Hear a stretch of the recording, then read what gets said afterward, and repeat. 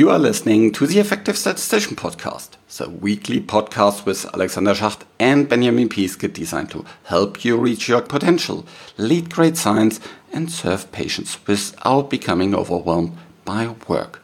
Today I'm talking with Beth Manning, a really nice colleague that has an awesome knowledge about change management. And change management is something that we do all the time when we introduce new ideas, want to, change a process, want to, anything that we do in terms of innovation, all that has to do with change management. So stay tuned for this really nice episode. I first come across change management quite some time ago, and there I was predominantly thinking about it as something that is important, for people higher up in the organizations that lead these really big transformational projects. But the more I learned about it, the more I thought that this is something that we are doing all the time. Whether it is something that is about changing the design of a study, or whether it's introducing a new process, or anything that has to do with change, little or small, will need some of this change management. And Beth is really knowledgeable, so stay tuned for this really nice discussion with her. I'm producing this podcast in association with PSI, a community dedicated to leading and promoting the use of statistics within the healthcare industry for the benefit of patients. Join PSI today to further develop your statistical capabilities with access to the ever-growing video-on-demand content library, free registration to all PSI webinars, and much more. And there will be lots of webinars in 2021. Visit the PSI website at psiweb.org to learn more about PSI activities and become a PSI member today.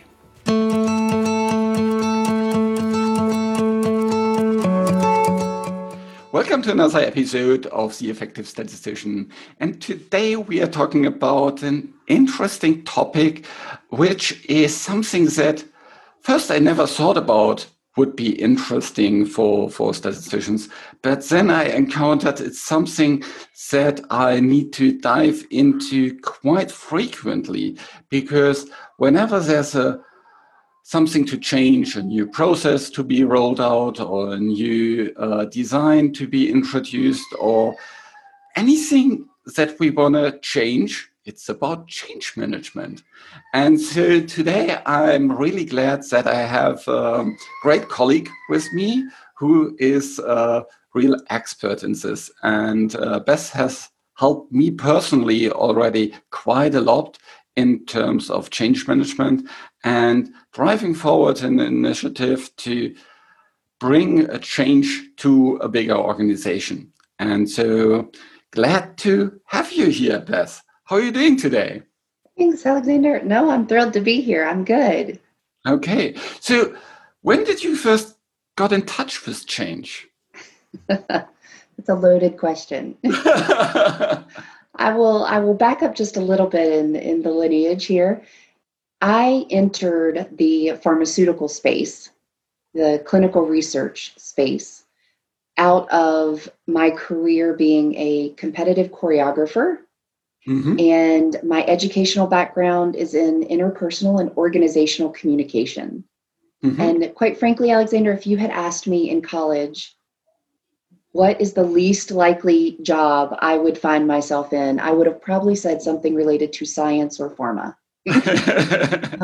So coming into another conversation another time for the pathway that got me there, but coming into pharma has been such a win-win opportunity, coming from a completely different vantage point with colleagues who are so brilliant in their space of the science and the rigor and the analysis. And here was this person coming in with these ideas from completely left field and questions that they never ever wanted to ask or even thought to ask.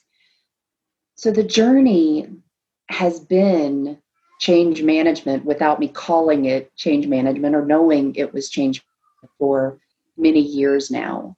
Mm-hmm. This opportunity of helping people have those aha moments of, I would have never thought that way, but now that I do, it opens up all these other possibilities for me to consider, or these opportunities for me to take advantage of. And those moments are so energizing for me.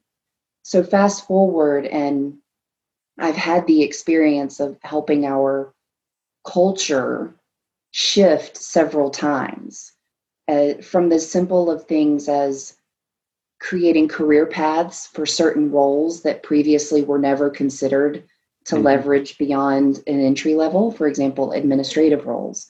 We now have program coordinators and team coordinators that were never there. And from that point forward, bigger, more strategic things like data sharing and patient engagement, these things that were buzzwords. At their early infancy, I had the opportunity to make them real within our organization and to help our company shift in those ways to see the real value. And the mindset and the behaviors that come along with that journey are so powerful. And they have additive effect, right? Each time you've grown, then the next time you grow even more, and the next time you grow even more. So now I'm in the role of leading the change management. This time there's actually a name to it around our digital business transformation. And I reflect back, it's the same type of process. And now I'm learning even more what the rigor of specifically deploying change management activities and a change management strategy, how to articulate that more with a methodology behind it, which of course our scientist community really appreciates. Yeah, absolutely. So if we speak about change management, can you give a definition to that, or what does that mean for you? Right. For me, it's guiding people on the journey of discovery toward a defined ambition that will have win-win-win scenarios. So that journey is going to benefit the individuals. It has a sense of growth mindset, a sense of personal development, relearning, upskilling. But it also, as an organization, will have components of increasing capability, increasing capacity, and all of that toward a already predefined ambition of value. So for us, for instance, it's becoming digital so that we can deliver accelerated solutions. But prior to that, the change management is taking people on that journey and making sure that they have enough reinforcement and they have enough clarity to know what they're working towards, but also that they don't miss what they need to achieve along the way. So it's really taking people with you and making sure everybody kind of understands where the journey is. Everybody understands why these things need to happen. Everybody understands what their role in the change is. And I would take it one step further. It's not just to understand, but to be compelled. Okay. You don't want people to just be aware and to intellectually understand. You want people to truly generate a sense of desire for that journey and that ambition. You mentioned growth mindset. So that is, I think, the opposite of having a fixed mindset. So what does that mean for you? Growth mindset is really that curiosity, that beginning point with a curiosity. And it's a balance of confidence and humility. It's full confidence in the expertise you have so far and humility in the continued learning that you are open to. So how do you bring your expertise and then build on it with additional learning and accepting that may be relearning something or unlearning something based on new information. So it basically has the assumptions that you can grow outside of your role, that you can learn something new, that you can achieve more than what you were thinking before. I would say that and growth inside your role. I mean, it still requires a growth mindset. If you're already an expert, for instance, a statistician, you can decide, okay, I'm an expert statistician and I'm as good as I'm going to get at that. Or you can decide I can be better at that every day. And that's still growth within your role, but that still requires a growth mindset. It could be, how do I coach other people? It could be, how do I learn from other people that I haven't, non-traditional peers or non-traditional experts, and how do I incorporate that into being a statistician? But it can also mean, how do I step outside my role? How do I contribute to a conversation that they may not have been asking for a statistician, but how do I raise my hand and say, I know I could bring something to that space? You can be both the recipient and the stimulus, Mm-hmm. and seeing those opportunities. Yeah, I think that's very true to statistician. I think there's a lot of focus on the methodological skills, but if you think a little bit further, you can see that these methodologically minded people have also a lot of opportunity to drive change by acquiring other skills in terms of, for example, better communication, better presentation skills. For sure. So that people better understand what do the analysis actually do with the data? What is the real conclusions? Where are the strengths and the limitations of this study design versus another study design? Right. And so I think this is where, again, kind of also the change always comes back to. Yeah, it's kind of, change, we have talked now a little bit about it, is sometimes on a really big scale, kind of, you want to drive the cultural change of a complete organization from being more digital minded, and or you have maybe a very small change, like having a new process or a new career path or things like that. Yeah. Although I think the career path is not small, but no, but it can happen in small conversations. I'll give you a great example. There are two moments that I've had with, there are many moments I've had with great statisticians, but there's two that pop into my mind that I wanted to speak to you about. One is a particular statistician that had all these ideas and knew that he could make things better, but he didn't speak up outside of his function. He was so used to the statistician being in the role where I'd tell my manager and my manager makes that decision, and that box, he stayed within the box. And when I was on a team with him, I challenged the whole team and said, take constraints completely off the table, feasibility, money, all of that. What would your craziest idea be?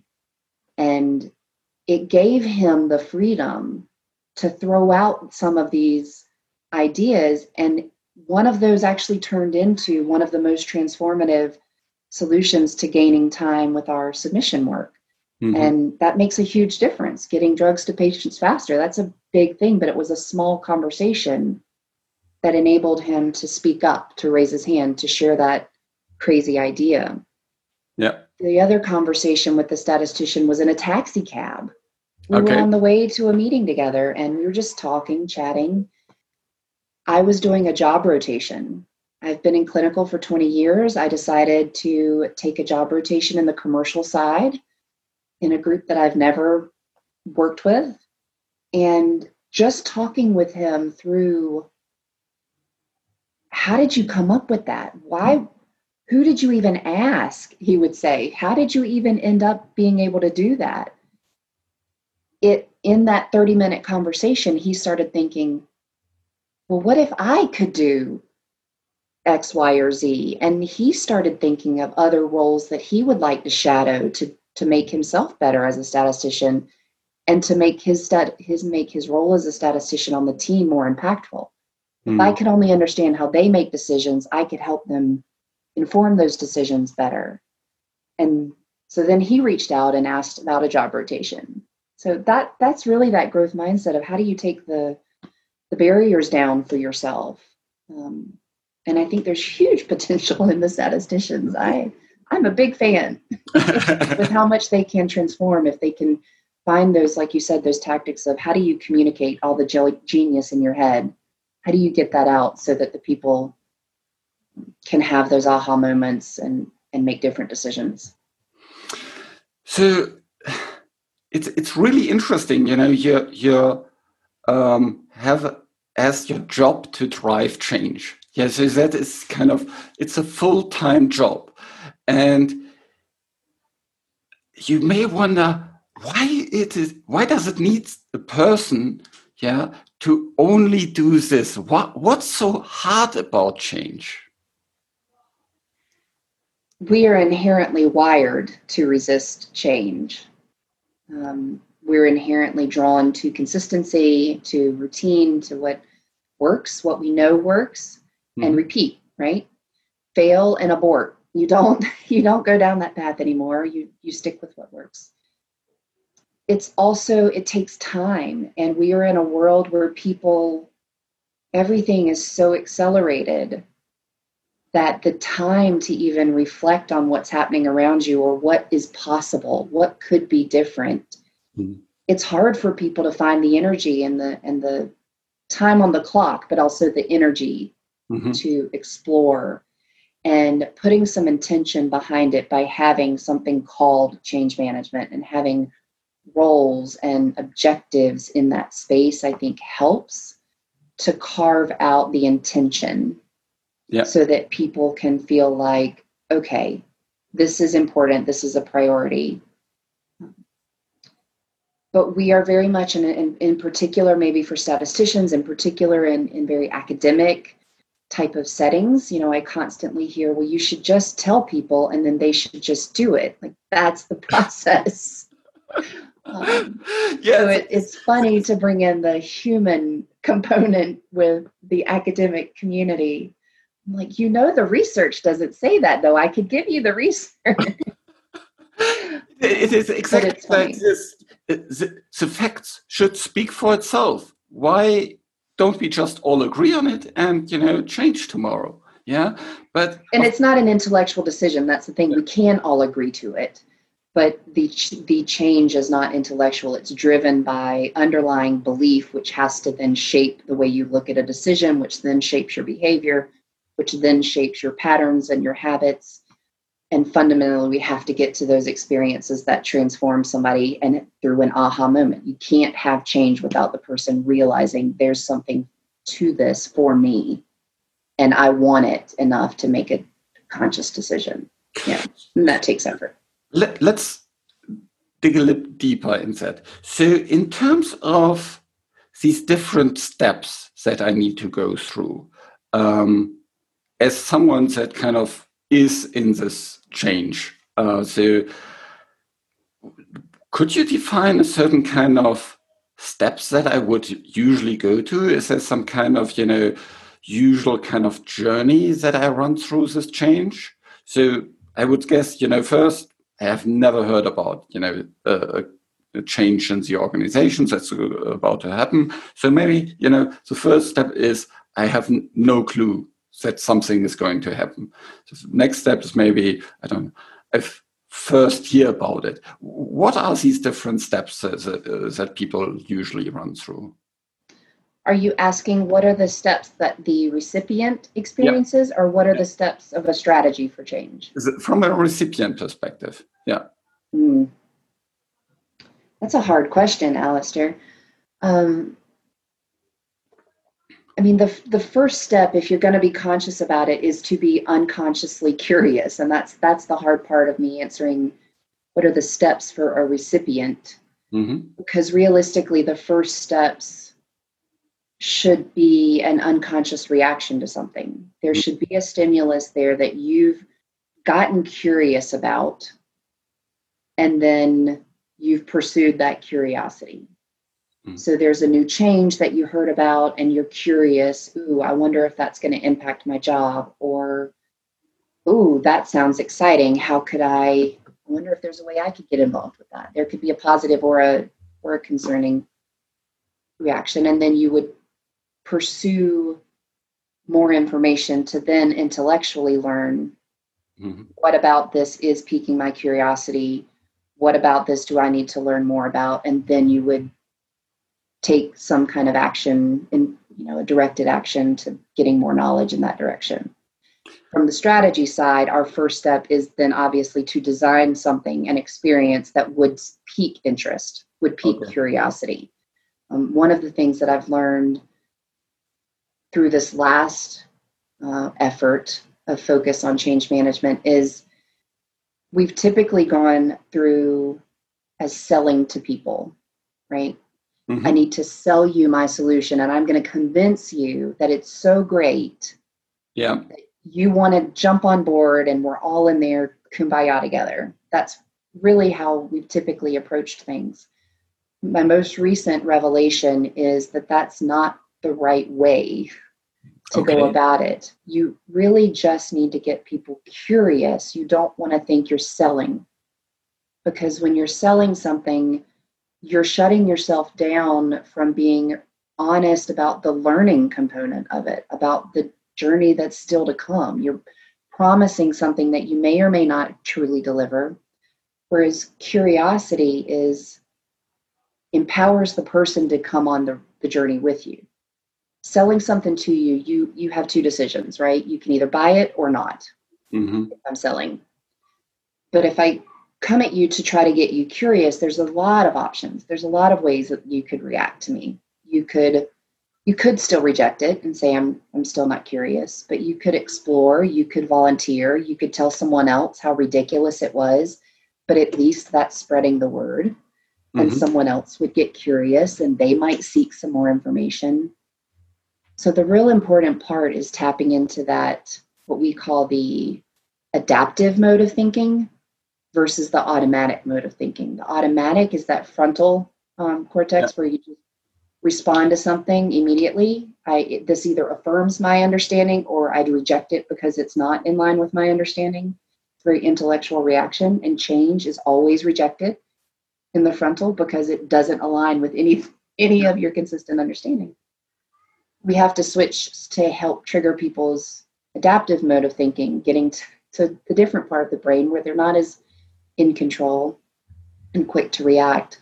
And that's really through the sense of curiosity, so that they'll explore more. And that's where you can get the sense of relevance on an individual level. So rather than going, for example, in a discussion saying, I would like to change our design to this and then sell it to someone, I would more go into this and say, what if we could cut the Exactly. sample size down by 20%? Exactly. Yeah. What would be the reaction of our KOLs if we had this kind of story we could share with them? Yeah. Yeah, Yeah. exactly. Okay. And once you get them triggered, then you follow their pursuit, right? Then if they say, yeah, what if we could? But what if we could say this? You follow them and you can bring them back to wherever you wanted them to land. But if you follow your audience's natural curiosity, they will come on that journey with you. Yes. Whereas if you just tell them, they have the opportunity to reject it before they realize that they want it. Mm. Yeah. And that automatic mode says, I don't understand, or that automatic mode says, that's ridiculous. There's no way we could do that because it's never been done. That's Yeah. not how we do it. And then you can't get past that. We have never done it that way. Yeah, I've gotten that answer a lot. It usually follows, but if you want to go try it, go ahead. And then, okay, then I do. Reminds me Yeah. of something that I saw yesterday is kind of what British people speak and what Germans understand. And so it Yeah. was, this is an interesting idea. Right. That word interesting is used in every culture, and we are never saying the same thing. Yeah, but that's also really nice if you go into this way, you basically incorporate the others in the solution. Yeah, so Yes. so it becomes not your idea that you sell to them, it becomes your collective idea into your collective process. Yeah. Yeah. They feel like they stumbled on it.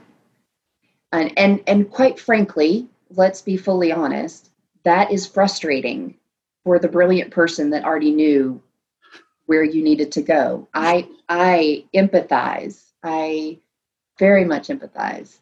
It is so frustrating. And you should say, well, they should just trust me. I know what I'm doing. I'm telling them I'm the expert. But time and time again, experience and research will show us that's not how we work. And you're going to get that rallying and swelling enthusiasm behind it if they can have that journey for themselves. Yes, and sometimes it takes longer than you think it should. There's an interesting quote by Roosevelt that goes something like, it's incredible what you can achieve if you don't care who gets the credit. It is an important component, and it's a hard one. Yeah. I can see that for myself as well. That you want to be credited for your idea and things like this, but well, in the end, especially kind of in these cross-functional teams, it's about coming up with a great idea for the team and getting the team along.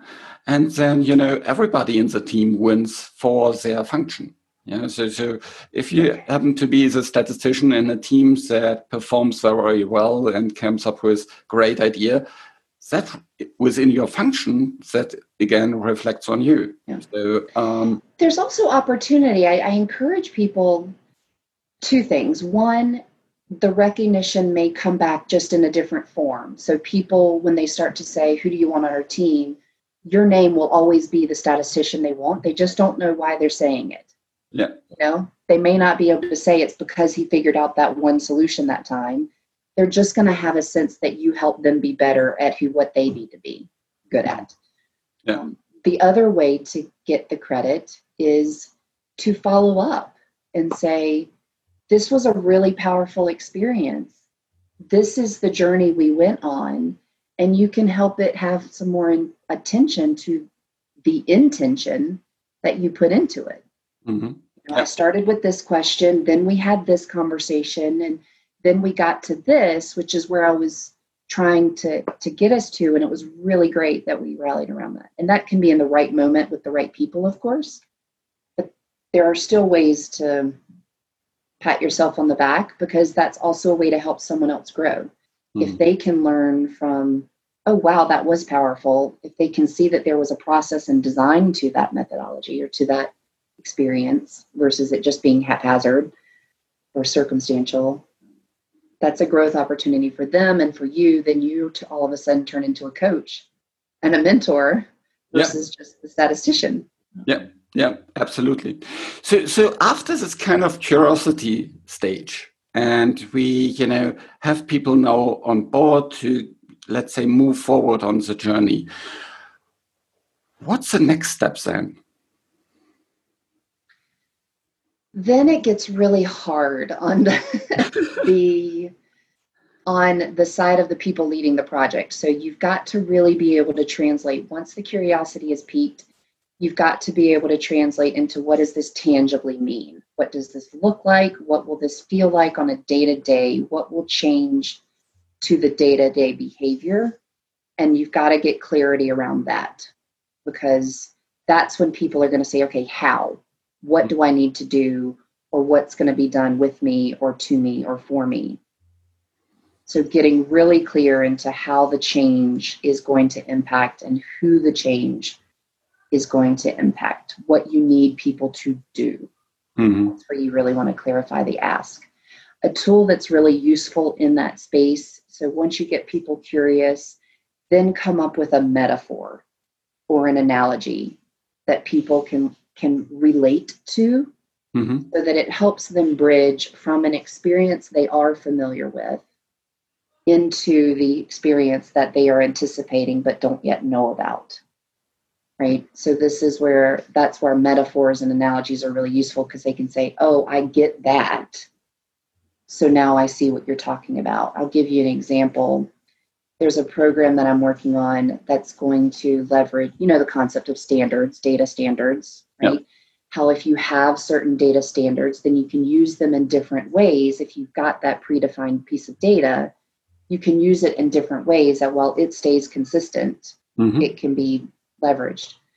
I found on LinkedIn, just as I was scrolling, this random furniture advertisement, but it was someone who had designed this piece of furniture that converted from a bench to a chair to a table it was the same piece of furniture that was modular, and it just converted into all these different positions and uses. I take this into the conversation with this community that's struggling with this concept of data standards and how are we going to do this differently, and say, imagine if this was your data and all the different pieces of furniture are all the different documents that you need to create with this piece of data. And then you see that, oh, that's how that's going to work. Yeah. It's not really spelling out the process. We still haven't told them the SOP or the user guide, but just getting them to get a sense for how's this going to work, and then how is that going to look different for me. That's the next step, is to create that piece where they can relate to what's coming. Oh, interesting. And what's the next step then? Yeah. So once you relate to what's coming, then you really do need to get into the more intellectual component. Okay. The next step is where you really explain, okay, so this is how, let me break this down for you. This is the process. This is who's involved. This is the how, when, what type of explanation. All the kind of details come that we typically lead with and turn people off to, right? Our typical approach is we tell them what, then we tell them how, when. Eventually, if they're still listening to us, we circle back and tell them the exciting part of why and all of that. So yes, this totally pivots. Get them curious first, give them a way to relate to the value that's coming, then give them the more detailed explanation. It sounds a little bit also like Simon Sinek's Golden Circle, isn't it? Is kind very of much related. Yep. That start with the why thing. Yes. Yeah. The difference with that, yes, it starts with the why, but his doesn't address the adaptive and automatic response to things. So his doesn't address coming at it from an intellectual versus a stimulating point of view, but it very much is aligned with they need to be bought into the why first. So, we have, as statisticians, we have all kind of different things that we want to change. Yeah, it's very often said we want to propose a new idea or things like that. What are skills that statisticians should learn to become better in driving change? Yeah. I'm not going to say better in that I feel like I know enough statisticians to judge cumulatively, but skills that are really important are asking good questions so that you can appreciate really where is your audience in terms of their pain points and their ambitions, and then design around that, right? And by that, I don't mean only address what they tell you to address. I mean, position it as a way to address what they're saying are their pain points or ambitions. That is a very good point. I was recently in a coaching session with a couple of other statisticians, and we are trained as problem solvers. Yeah, and so present a problem, and we have the direct response if you get an answer. Yeah, so it's kind of so natural, yeah, that people provide an answer to a problem, and then not doing that but asking a question is a real big change.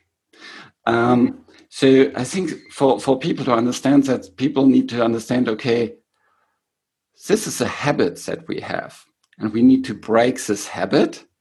And there is if you have a habit, there is usually this cue and then craving and then response and reward.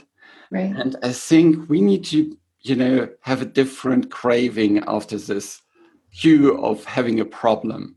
And the craving should be, we need to be curious and understand more rather than having the craving to be the hero that solves the problem. And so that is really something important for us more technically minded people that have been in consulting roles for very, very long time and are always asked for solutions. But then coming back with a question is feels first quite weird. But yeah, that's a very good point. I would say that you can have both cravings. Because you will be more of a superhero if you first understood what the real problem was versus solving the wrong problem. And how many statisticians, I mean, let's be real, how frustrating is it? They ask you for something, you go deliver all these tables, and then they come back and say, well, that didn't answer what I really wanted to know. So why didn't you tell me what you really wanted to know? And then I could, right? So it's mutually beneficial here. It's also, my kids aren't going to be able to tell me exactly what they need. One would tell me he's really angry, but if I dug in, he might actually be sad or embarrassed, and that might be a completely different approach to responding. Yeah. Quite frankly, we carry that with us, right? We aren't always, your stakeholders are not always going to be able to tell you exactly what they're trying to achieve. That's really where the art of being the statistician is. Yeah. Right? Yeah. The art of discovery, the art of making sure that the answer really does address the main problem, not the surface, the first response problem. So the tactic there, I mean, we say the 5 whys, or if you dig 5 layers, if you ask 5 times, you'll ultimately get to what's really underlying. I'm not saying necessarily statisticians shouldn't take action until they've asked 5 questions, but the premise of make sure that you dig a little bit so that you really know, because that could also open you up creatively. If you found what the real problem is, then you could show your true brilliance and your true superhero versus your transactional delivery. Let's go from they ask you for a table, you deliver said table. That's very transactional. Let's go to they ask you for something, you help really clarify the problem that you're trying to address, then you truly solve for it. True superhero, true partner. Opens up the field for what else you could do. And much less frustration, for sure. Hopefully, much less frustration. Yeah. One minor additional behavior leads to much less frustration and more reward. Hopefully that would balance out. Very good. Do you have any references, any books, podcasts, whatsoever that you would recommend for people to learn about change? Do you have a kind of favorite book that you would recommend? Alexander, this is where I'm going to be the wrong person for you. I get most, and this is unique to me. I won't assume that it's for everyone. I get most of my stimulus from just scrolling and exploring. I'll literally scroll LinkedIn for hours with people from all different spheres and just see how the different pieces stimulate me, how they fit together. I do get a lot from some of the research by the Deloittes, the BCGs. There's some nice, for the people that desire the data points, there's some really nice research just staying on top of the trends in those spaces, the human capital trends. They have nice reports. Me personally, though, I'm just usually more stimulated by the synergy of the various stimulus that I get in that way. And then I come back and kind of have it validated by those human trend reports. I see, okay, what I'm seeing now shows up in these reports, so I'm on point. But then there's different neuroscience, behavior science, that space for people that do want more of the the data points, I am really finding a lot more benefit from that angle of really looking at it from a behavior science, neuroscience standpoint. It seems to work, at least in the academic community, really well. Yeah, so behavioral science, it's psychology, and all the kind of consultancies. Of course, yeah, well, consultants are there to drive change usually, so they need to be really, really good at it. Yeah, that's And they all aren't. So if anyone is that's where being someone who asks good questions really comes in handy in fleshing things out. There are a lot of change management consultants. There was a wave in change management of really creating the rigor behind it, right? Several years ago, of really building up the methodology of it to make it feel robust. And ADCAR and ACA, there were all these frameworks put in place, but the flaw of them all is that they're linear. Mm-hmm. They all create this perception that if you start here and you go through these steps, then you'll end here, and then voila, it's done.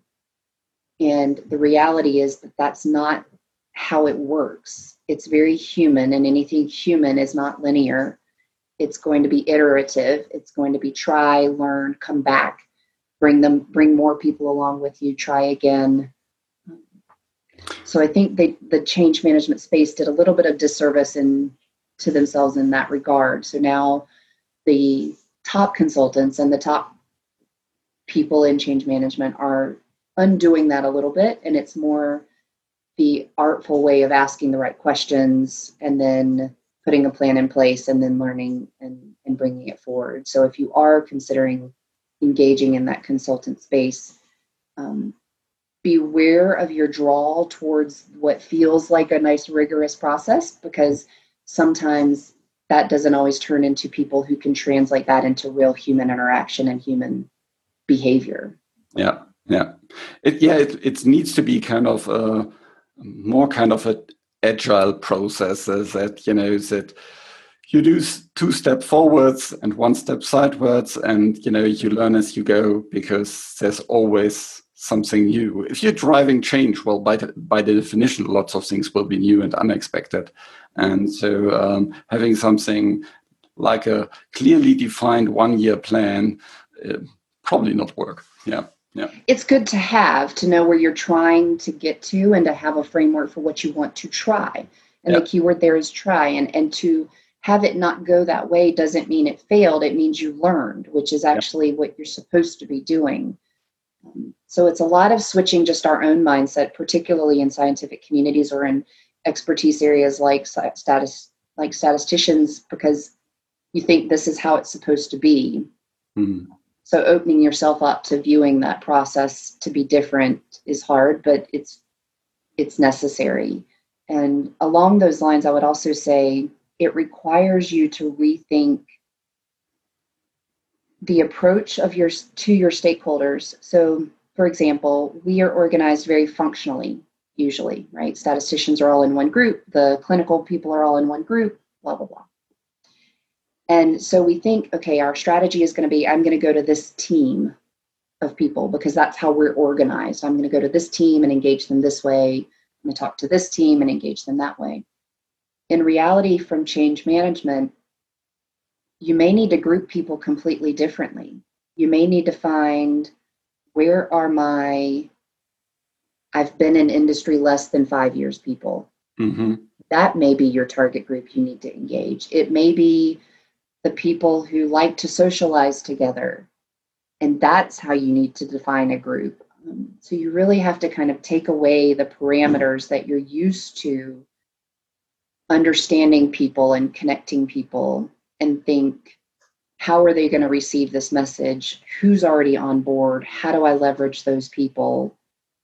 And that may be much more informal grouping than what your organization reflects, especially from a statistician who's trying to get people to think differently or approach something differently. You're going to have to find the influencers, right? Who could I connect to? And then they could bring the rest of the group on board versus you convincing the whole group. Yes, I think that is that's a really good tactic to kind of first convince someone that likely will come on board rather than trying to convince a whole group at once. So I think I called another, don't know, podcast episode or LinkedIn post Divide et Impera. So divide and conquer. So you first take those ones that will most likely be on your side, and then you grow from there rather than trying to agree everybody or convince everybody at the same time. We call that viral change is the strategy for it. So it's that, a fire is started here, a fire is started there, a little fire, somebody dropped a cigarette. That's how these wildfires start, right? Nobody goes through and says, I'm going to torch all of California. They start in little pockets. So the positive version of that is viral change of how do you have 5 different small conversations with people that have big voices or people that have broad networks, and let them spread for you, and then create a pull where somebody comes to you and says, hey, I heard about this from so-and-so. Tell me more. That's the best scenario. Yeah. Very good. That was an awesome discussion about change. We talked a lot about what it means. We talked about that change can happen kind of on a big corporate initiative, but also in small groups, and that it has a lot to do with going on a journey and taking people with you, and not selling it to people, but getting together on what could we achieve and why do we need to achieve it, and then getting everybody on the same page there, and then moving, learning, trying, failing, and moving again, and kind of keep pushing. And so that was really, really nice, and with lots of very good examples that I think we can all relate to, with the kind of, you get a question and you directly jump to the conclusion, and just to find out that now you have produced 100 tables for nothing. That's really good. Thanks so much, Beth. Is there any kind of final message you would like to hear the listener? My final message is I'll celebrate in honor of RBG's passing recently in the U.S. The speak up even if your voice shakes quote. Yeah.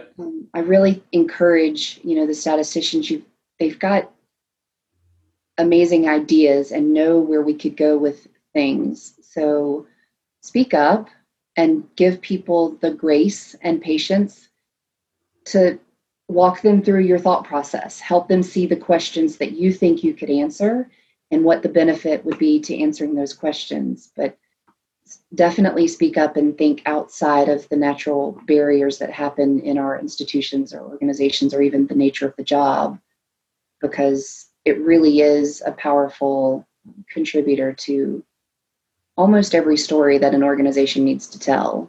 So definitely be willing to grow as you're doing with the podcast, take that first step, but then also take the second step of speaking up and getting people to come with you. It'll be a win-win if you really look at it that way. It's not all on your shoulders, but you have a valuable contribution to whatever the group can achieve. Thanks so much. Thank you. This show was created in association with PSI. Thanks to Rain, who helps with the show in the background, and thank you for listening.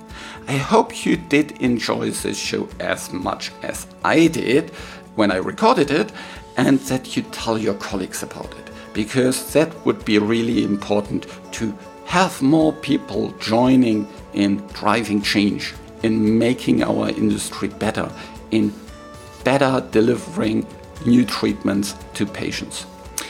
Please visit theeffectivestatistician.com, where you will find the show notes and learn more about this podcast to boost your career in the health sector. Reach your potential, lead great science, and serve patients. Just be an effective statistician.